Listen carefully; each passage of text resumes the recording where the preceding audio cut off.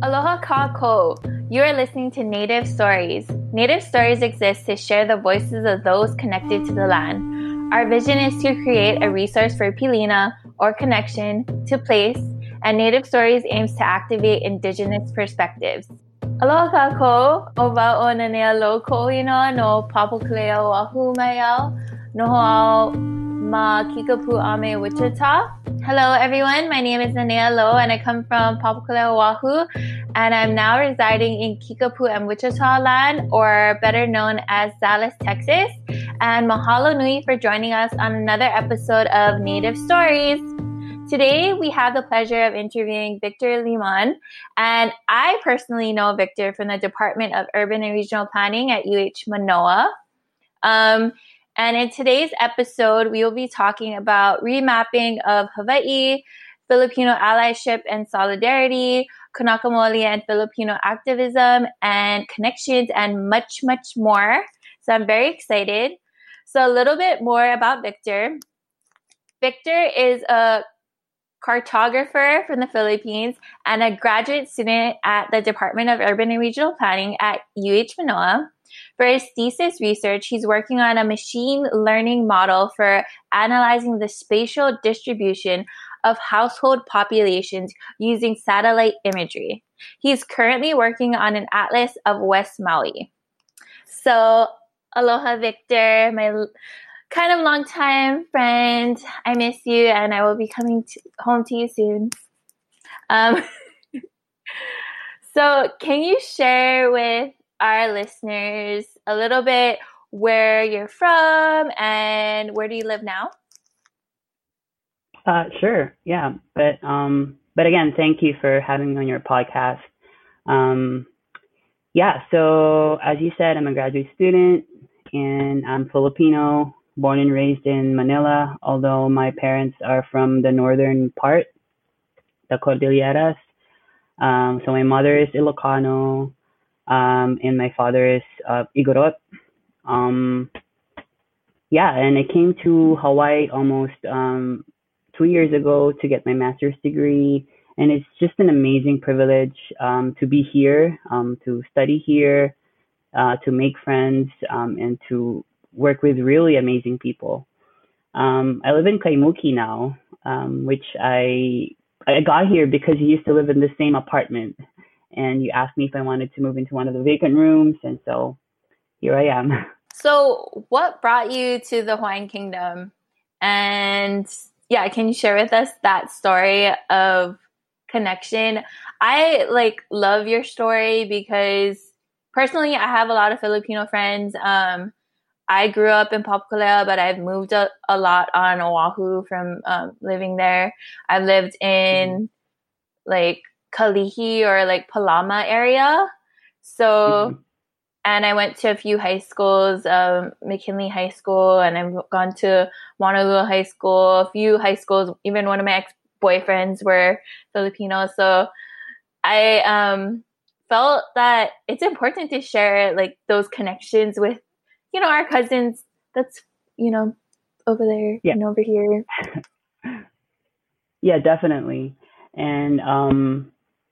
And my story isn't actually something that I expected to unfold either.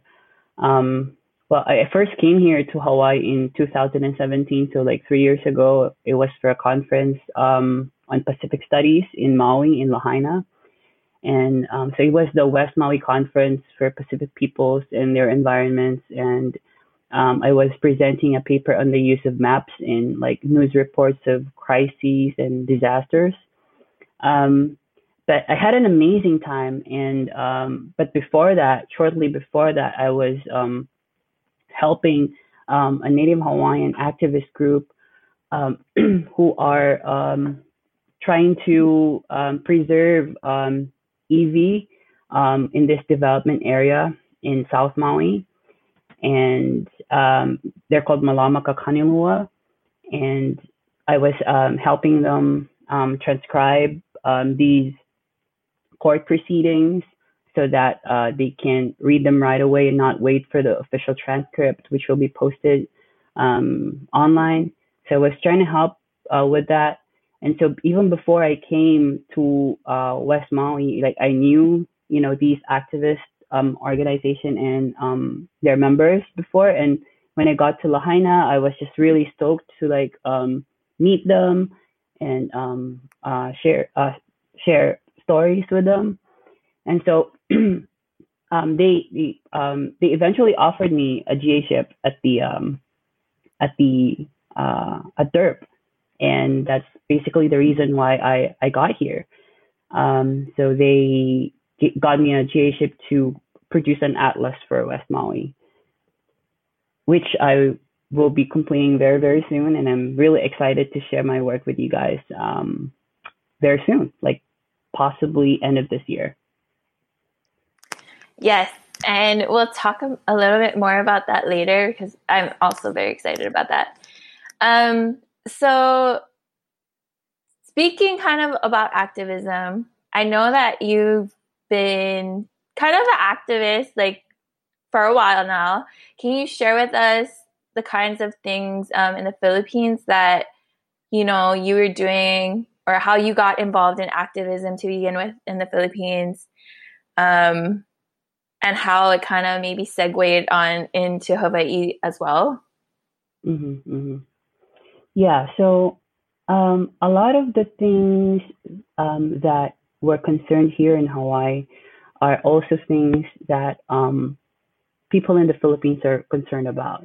So like land issues, indigenous peoples being driven away from their lands being desecrated, destroyed, exploited. So it's the same thing. Some people are discriminated against based on their ethnicity, based on their class. And basically, the Philippines is still what we call a neo-colony. So it's not necessarily like a colony, like it has a nominal independence, but a lot of its politics, economy, culture is dominated by the United States.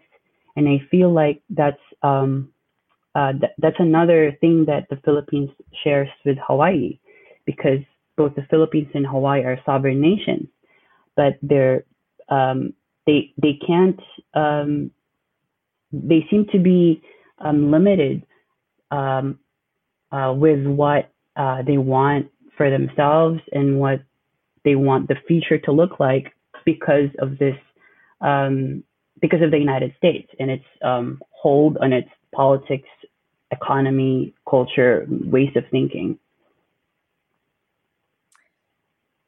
Yeah, like when I read about the history of the Hawaiian Kingdom, and there's a lot of newspaper articles about around the same time. There's like Philippines, Puerto Rico, and there's like pictures of our people, the newspaper sketches, Mm-hmm. cartoons. Mm-hmm. And mm-hmm. That's why I feel like there's such a close relation to the Hawaiian Kingdom and the Philippines, because there is that history of oppression from mm-hmm. the United States there. Mm-hmm. And I know that you have been working closely with trying to unify the Philippines and Filipinos that are in Hawaii with kind of connecting what's going on in the Philippines and like holding solidarity and space for that. Can you mm-hmm. share with us kind of how mm-hmm. you've made space for that and helped to get that moving? I know that just this past weekend, there was a march for against colonialism and racism. And I saw that you had gone with your group. Could you share with us kind of mm-hmm. that whole mm-hmm. bit? Yeah, sure. But maybe just to add on to like what we were discussing earlier about activism.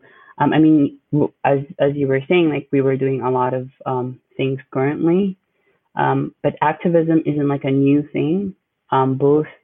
It's not new to the Filipinos, and it's not new to Native Hawaiians. I think a lot of a lot of like the mainstream impression is that Native Hawaiians have not actively resisted colonialism, and that the Filipinos welcomed the Americans as well because they brought us supposedly civilization and democracy.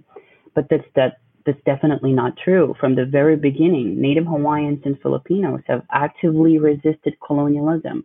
It's not new. We've been doing it. We're doing it right now, but we've been doing it for a very long time. So yeah, but currently, I mean, for us Filipino activists here, we've been quite busy. There's been a lot of things going on both here and back home. So recently, we went to the U.S. consulate to protest the passage of a law that would allow the government to tag any person as a suspected terrorist, arrest him, and put him to jail right away, just based on a mere suspicion of that person being a terrorist, you know, whatever terrorism means for them. And yeah, and so we had a lot of people who came to that, about like 50 people. We had people from Refuse Fascism, Cancel RIMPAC, the Hawaii Workers Center, and the Hawaii Community for Human Rights in the Philippines. But before that and after that, we have been joining a lot of like solidarity marches for Black Lives Matter. And just recently, we also were part of a protest rally at the Capitol for Local 5, because we were trying to protest this practice of hotel workers laying off, practice of hotels laying off their workers so that they can rehire them through an agency, which means they'll be contractual, they won't have benefits, perhaps even lower wages. And so these hotels are really taking advantage of the situation. And we want to stand in solidarity, not just with our fellow Indigenous peoples, but also with working class people of color. I know. I want to have somebody from Local 5 come on and talk about all of their good work that they've been doing, especially with workers from the hotel industry and from like different areas like Kalihi. Mm-hmm. And it's been amazing to see the turnout and the solidarity that they've been bringing throughout those communities. I have a friend who works in Local 5, and she's just been doing awesome work with them. I think organizing workers. Yeah, organizing, and I've seen them do other stuff too, like with the flight attendants and just all types of issues. There's been so many issues, as everybody knows right now. We're very lucky to see communications. One of the communications officers of Local 5 is a member of Anak Bayan, and like another organizer of Local 5 is a member of Anak Bayan. So it's a great opportunity for both organizations to work together. Yeah, so that's what it's called, Anak Bayan. Is that just a grassroots organization that you and a few people made here, or is it like an extension of something? Mm-hmm.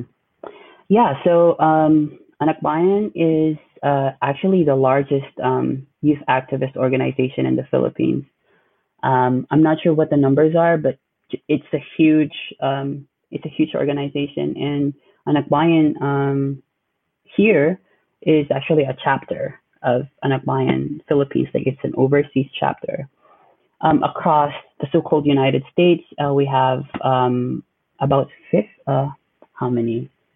I'm not sure how many chapters there are, but members are I think around 500 people. So we're quite we're growing, and the chapter here we just launched it early this year, actually just before the lockdown. So we were one of the last people to be able to hold a gathering before the lockdown happened, just a day before. Like UH closed the day after we held our launch. So That was we're in very March, fortunate. yeah. Yes. So, but we actually have been doing a lot of things even before that. Um, last year we even went to the Mauna to show our solidarity and stand with Native Hawaiians in defending the Aina. So, but we were officially launched as a registered independent organization in March at UH. That's right. When I was up on the Mauna or up at Pu'uhuluhulu for doing the Mauna series, actually, I was so stoked to see Victor up there with, his homies. And they actually bought makana during one of the ceremonies. So that was amazing to see. It just flutters my now to see solidarity all across the world.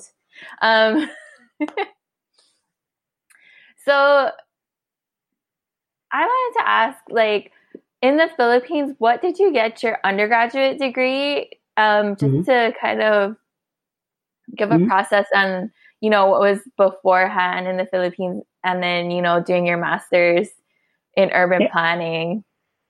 Yeah, sure.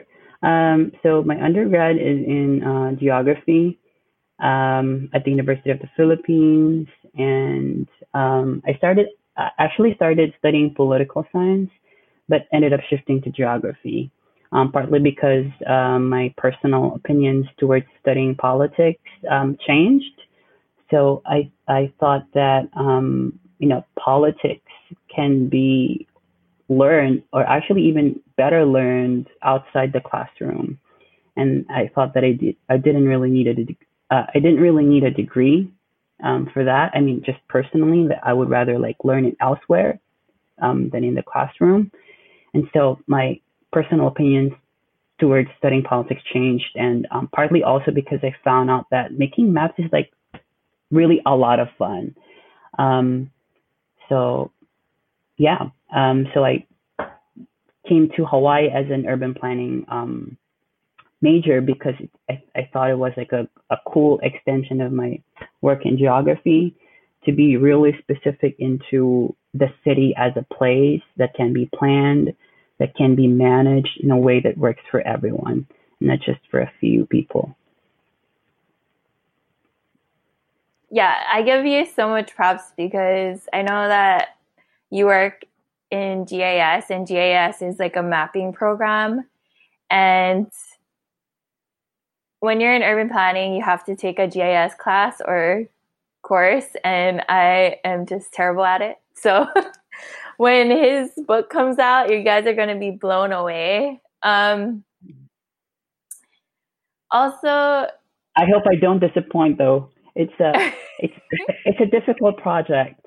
I mean, I think I was telling you one time before that really the main, because I'm making an atlas for West Maui, yeah, and I think there's just so many challenges and difficulties of like mapping an indigenous place. Most maps ever are done by not indigenous people or not people of color. Cartographers are mostly old and white and male, and so I mean, of course, that's changing, and a lot of like people of color and indigenous peoples and women are being, and queer people are becoming cartographers. But for a very long time, cartographers are white and male, and that shows in how maps are produced.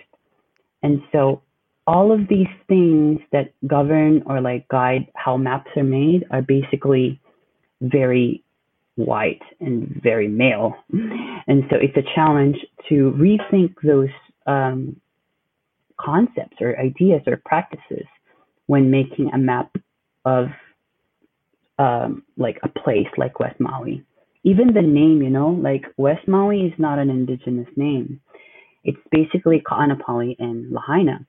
And so, that's another like difficulty. Do you call it West Maui or do you call it Ka'anapali and Lahaina? So there's also the language, and most maps are written in English. And so another difficulty is to make a map that uses the native Hawaiian language. Yeah, and also like the way that we indigenous peoples have like look at place or look at land.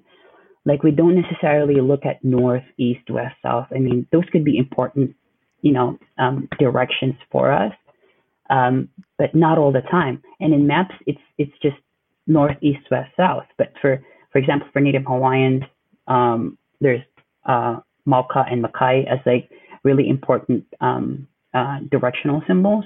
But how do you represent that on a map?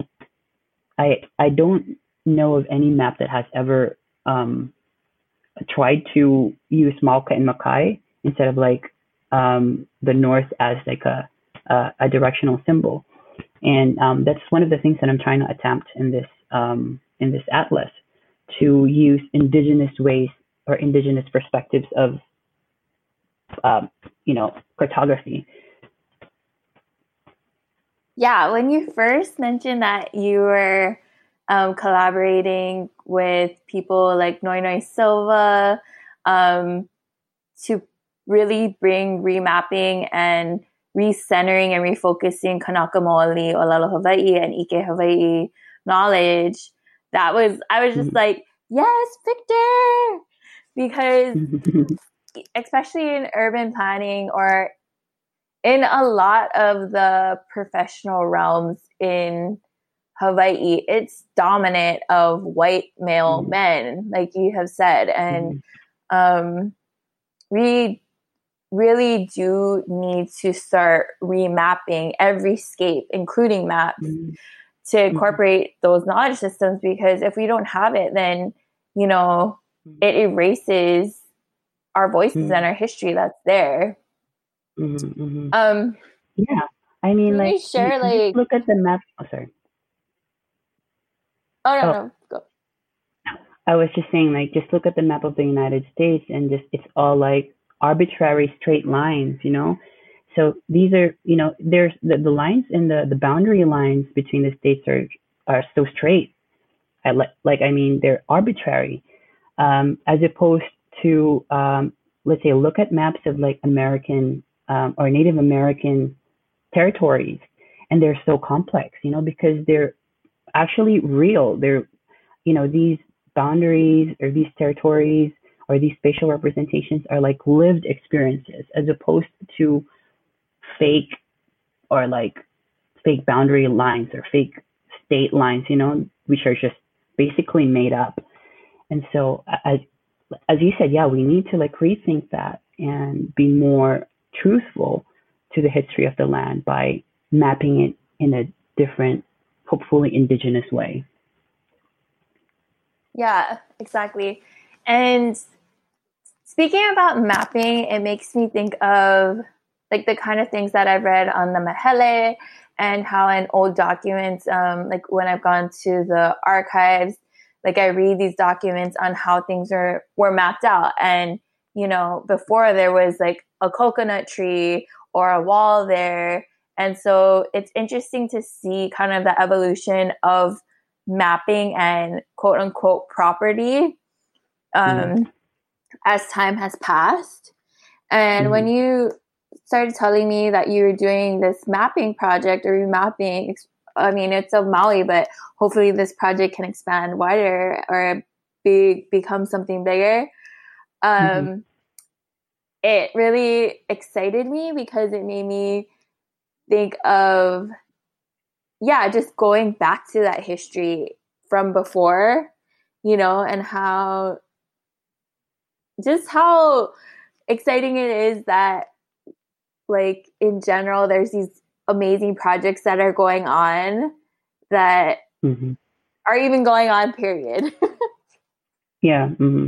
I mean, I'm very, very honored to be doing this kind of work, and I wouldn't be able to come here without the GA-ship, and I'm just really honored and privileged that I've been given this work, and I just hope that I would be able to do it justice, and hopefully it will sort of like inspire, as you said, like more similar projects.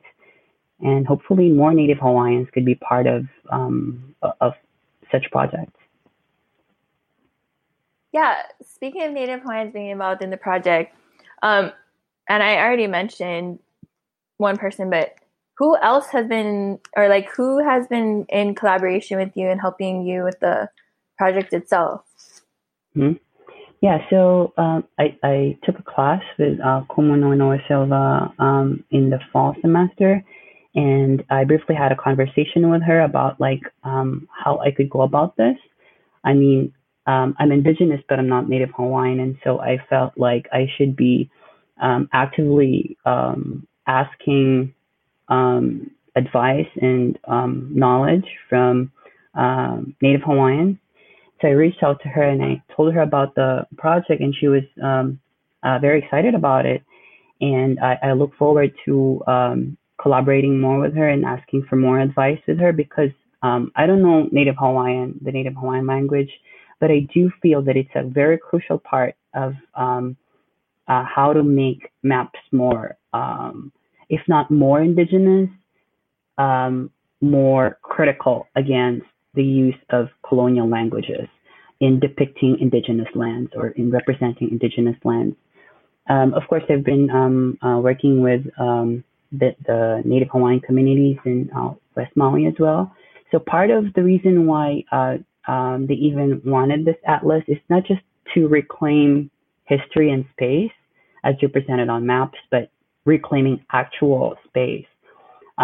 So as some of you might know, there's a lot of activism going on in West Maui in regards to land rights. So my friend Lance Collins is a lawyer there, and he's been working, Malamaka Kanilua, with regards to preserving iwi burials.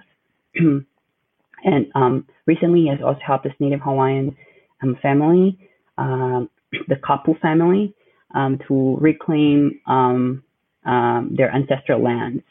And it's a landmark case, and they were able to do it by proving their ancestry, their connection to the land. And a huge part of that is research, looking at old maps, retracing how land has been passed from one generation to another. And so this map my atlas will not only include pretty maps, but also old maps that might be able to show how Native Hawaiians can relearn their or rediscover their ancestral ties to land, and hopefully that would lead to reclaiming those lands for their future generations. Yes, I forgot that you mentioned about how you're going to have kind of a feature in there to kind of discover different older land parcel numbers and that kind of thing, which I think is amazing. I can't wait till it comes out. Mm-hmm. So the atlas will have sort of a reference map, and then everything will be online too. So because there's just a lot of maps, but I'm able to get all of them so that people wouldn't go searching for them in really old ass PDF. So I've organized that, and it will be on a reference of that will be on the atlas, and then everything else will be online. Amazing. That's my friend, y'all. So I wanted to talk too, because I know you're not only involved in, Filipino activism and being connected with Native Hawaiians and that kind of stuff. What other community work do you do in the Hawaiian Kingdom? I know you're in the Sierra Club. Mm-hmm. Yeah. So part of the Sierra Club, I'm the treasurer. I'm also part of the student media board at UH. I was also treasurer for that. What else? I'm working with this group of people at the Sierra Club. We're planning to do an environmental justice podcast, since environmental issues are not just environmental; they involve people and politics and economics, and also as you know, like we founded the Planners of Hawaii together, which is right now the only registered independent organization at DERP, and it's mostly people of color. And in the short span that we've existed, we've actually done quite a few things. We hosted two talks. The first one was about Kahuku, the Kahuku windmills, and hosting that was our response to the fact that we think that community issues should have a much larger role in educating young planners, and that we're supposed to have this conversations, even if these conversations are difficult and might lead to a lot of disagreements or like make people uncomfortable. But these are really important issues that we as planners should not avoid, but we should actively engage with. And so we hosted that, and then we're very also privileged to have David Karabelnikov, who is a native Alaskan. He was visiting Hawaii, and we were able to invite him over to talk story with us. So he just talked, and we collaborated with the law school as well for this. They provided us a really nice venue and provided snacks and all that to welcome David. And David talked about decolonizing energy, and it's a very interesting topic of how energy has served colonial purposes and continues to do so, and like how can we actively resist that and change that. And David, as a native Alaskan, was able to like really give us a few ideas of how to go about doing that. Yeah, mahalo for sharing that. Planners of Hawaii, I think, as a native Hawaiian, urban planner, part of why I wanted to go into urban planning is because I noticed that my voice and my face and my people were missing from that scape. And even going into urban planning at UH Manoa, I felt disconnected from my department because we don't have, even in the faculty, the representation that I would like to see, or the faces, like familiar faces. So creating Planners of Hawaii, was very necessary. And I'm so thankful to have you as a co-founder, because bringing those voices in, especially from Kahuku and David, like these indigenous voices that are actively working on the land and they're, helping the planning process is important. Urban and regional planning, especially in Hawaii, the Department of Urban and Regional Planning produces these planners that from all over the place, all over the world. And a lot of them are from Turtle Island, and they moved to Hawaii thinking, this is such a fun, exotic place, but not having the full history and like reverence of what is Hawaiian Kingdom history, what is, the politics that are at hand, what are the mapping and everything in that sort. And I feel that department especially needs to be cognizant of the history that was in place, and they need to do a better job in educating their students, because when those people graduate, they're obtaining planning jobs and working in Hawaii and basically screwing up the plans because they don't have that cultural background or relationships with the community that they're working with. And so I feel like Planners of Hawaii is a good place to start. And I'm glad that other departments see the importance with that, like the law school. I know they've been a good partnership in really realizing that, like indigenous knowledges and Native Hawaiian knowledge in Hawaii is important and needs to be highlighted. And those works of other BIPOC people especially needs to be voiced. Hopefully we Yeah, can and I get really David like on here. yeah, and I really like the name that because you thought about the name Planners of Hawaii, and I think it's a really really excellent name because planners aren't just planners; they belong to Hawaii, and so like that's why Planners of Hawaii is such a great name because it's a reminder that we're part of the place. You know, we belong to the place. Um, you know, in different ways, of course. Like Native Hawaiians have ancestral ties to the land, and you know, but other people can belong to a land too in terms of like fighting for it, fighting alongside those Mhm. who come from it. So I think Planners of Hawaii is just a very complex and just a very interesting name, and so I'm glad you chose that name. I'm glad people are on board with it. I mean, and it's cool too because we have such a diverse membership. We don't only have urban planners. We have other people who are in Mm-hmm. political science, who are in, Mm-hmm. yeah, like architecture, like, Mm-hmm. because, Mm-hmm. um, you know, going to the University of Hawaii, it is a colonial structure, but there are lots of Native and Indigenous BIPOC people and allies who Mm-hmm. need space and community cross disciplines to really like get a full view on the future that they're trying to build for Hawaii or for other sectors of wherever they're from. And Mm-hmm. so to have that those collective minds come together Mm-hmm. is amazing for Yeah. Planners of Hawaii. Hopefully we can create more space when maybe COVID dies down and everything, Mm-hmm. you know, starts to be more chill. But yeah. Mm-hmm. Um,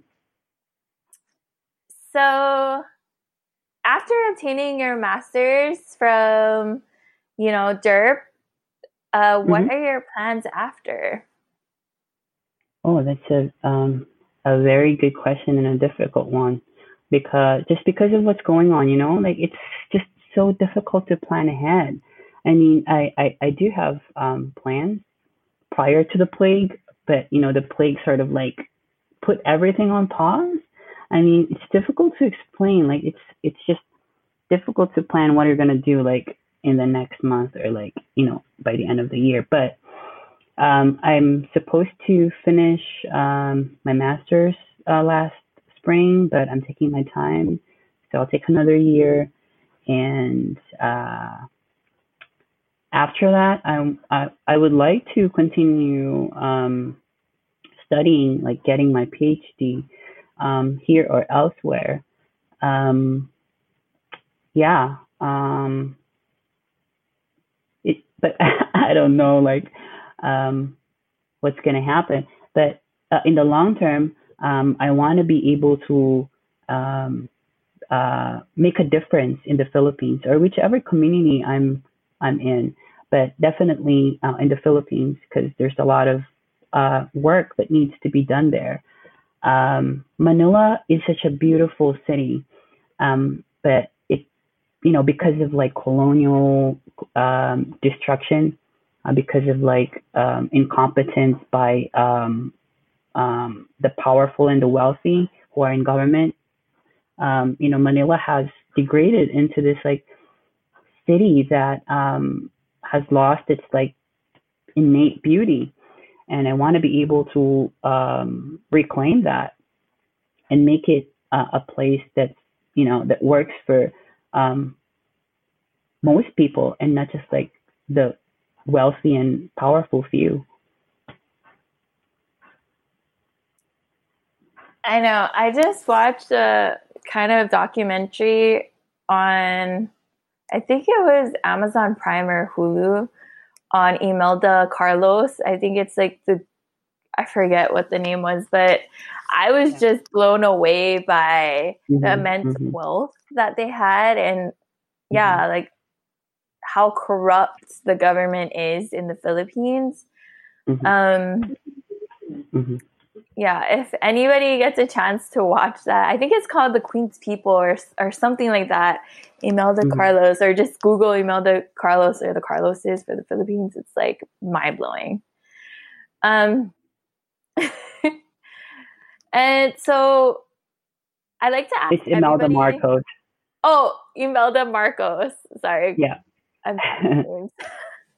But so I like to ask everybody this at the end of our episode, but what do you envision for the people, for your peoples in the future? And I guess, what do you envision for the people of Hawaii, since you're in Hawaii? Mm-hmm. Yeah, so I'm not sure if I told you this, but when I was on the Mon, I think it was the first time, so July of last year. So I joined this class about like what a decolonial Hawaii looks like in the future. So a guy from the Future Studies Department at UH was facilitating the discussion, and it was a very lively conversation, and people were sharing about what a future decolonial Hawaii looks like. And what I remember saying is that, of course, a future decolonial Hawaii should be shaped and will be shaped by Native Hawaiians themselves. You guys should figure it out on your own, but we as like fellow Indigenous and people of color should be able to support you and make that a reality.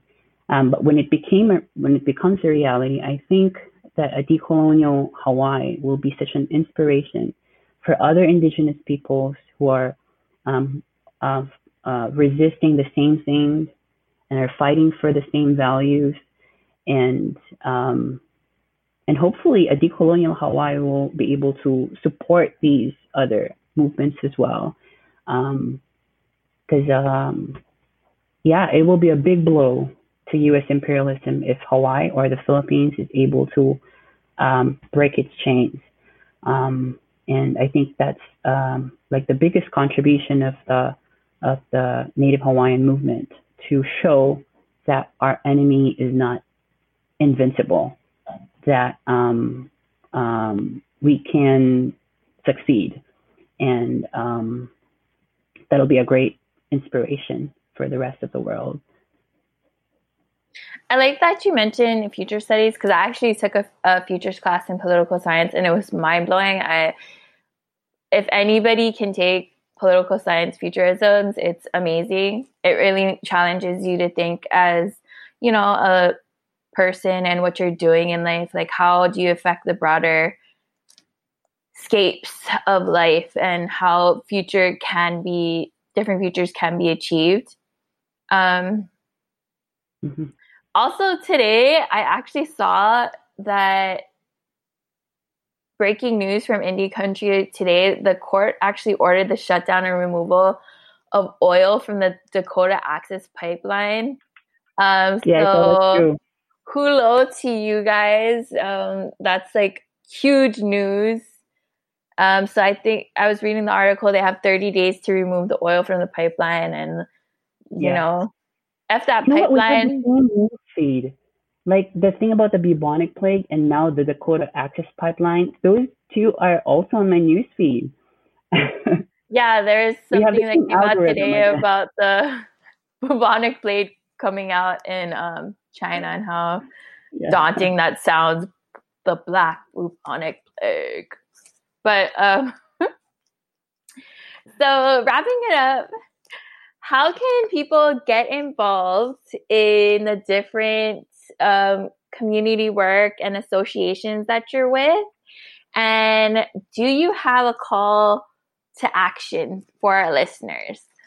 If you guys want to get more involved in various organizations or movements, if you're into environmental justice, all you tree huggers out there, or if you're just really passionate about an environment, please do consider volunteering or donating to the Sierra Club, or if you just want to know more about environmental issues, please feel free to sign up or just go to our website. If you're Filipino, or if you feel strongly about standing in solidarity with Filipinos, please consider joining an Akbayan at UH Manoa, or the Hawaii Committee for Human Rights in the Philippines, who are doing really excellent legislative advocacy work here in Hawaii. What else? Or Planners of Hawaii at UH as well. So hopefully we can get the talk series up and going again. We've been derailed by the plague, but we should be able to soldier on and host more talk story sessions. What else?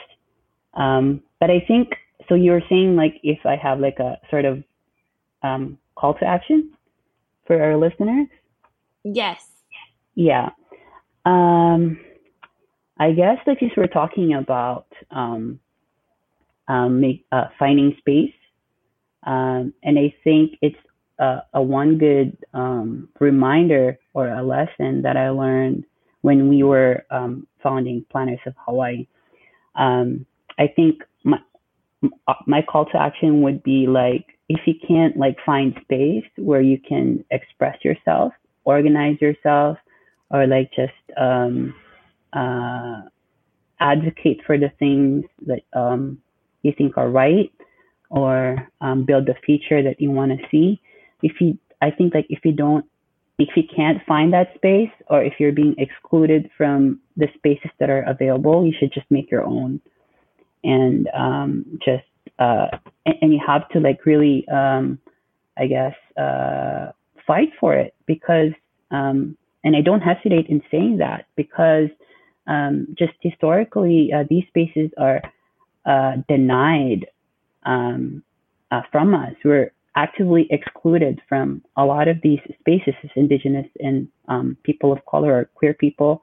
And so we have to remember that sometimes it's not possible for us to find spaces that would welcome us and which would allow us to become who we are and say and fight for what we want. So we have to just actively create that space and defend that space. And it's exciting and fun work, actually. So I look forward to creating these spaces with Native Hawaiians, people of color, and like queer people and workers.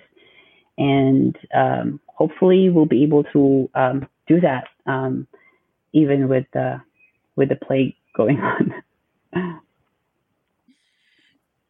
Yes, my fist is in the air as he's professing that action to you all, to challenge you all to go out there and get it done. Lastly, do you have any last thoughts, or was that the last message that you want to share with them? Mm-hmm. I think that's a good note to end with. But thank you again for this really great opportunity. I mean, as you said, there's a lot of work being done, and sometimes you don't even know that these things are happening, just because, most people who do this kind of work don't really advertise it. They just do it, and like we don't even know about it. And so I'm really privileged and honored to be here to be talking about my work when all of these other amazing work is happening as well. And hopefully we can find out more about them too. Yes. Mahalo for coming on Native Stories. It's been a long time coming, and mahalo nui for everyone in tuning in on another episode of Native Stories. If you want to connect with us further, please do. We are currently looking for more stories and podcast hosts for collaborations. And we just did a Kupuna Kahea. So we recognize that we've been getting a lot of feedback from folks who want to capture some stories from their kupuna. So if you have a kupuna out there that wants to tell their place-based story, hit us up. You can hit us up on Instagram, Our Native Stories. You can follow us on Facebook, Native Stories, and message us there.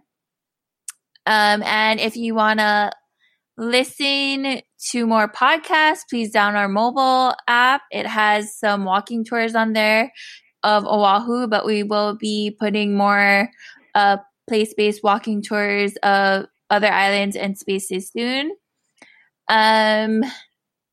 Yes, so get at us. And we share daily Maya on Native and Indigenous knowledges and things. So make sure to, share with your family and friends our podcast, our app, the kahayas that are going out, our call to actions. And Native Stories prides ourselves in being your resource. And the more you share, the more our Native and Indigenous knowledges and truths are told. So sending plenty of aloha to you all out there, and mahalo nui again. Peace.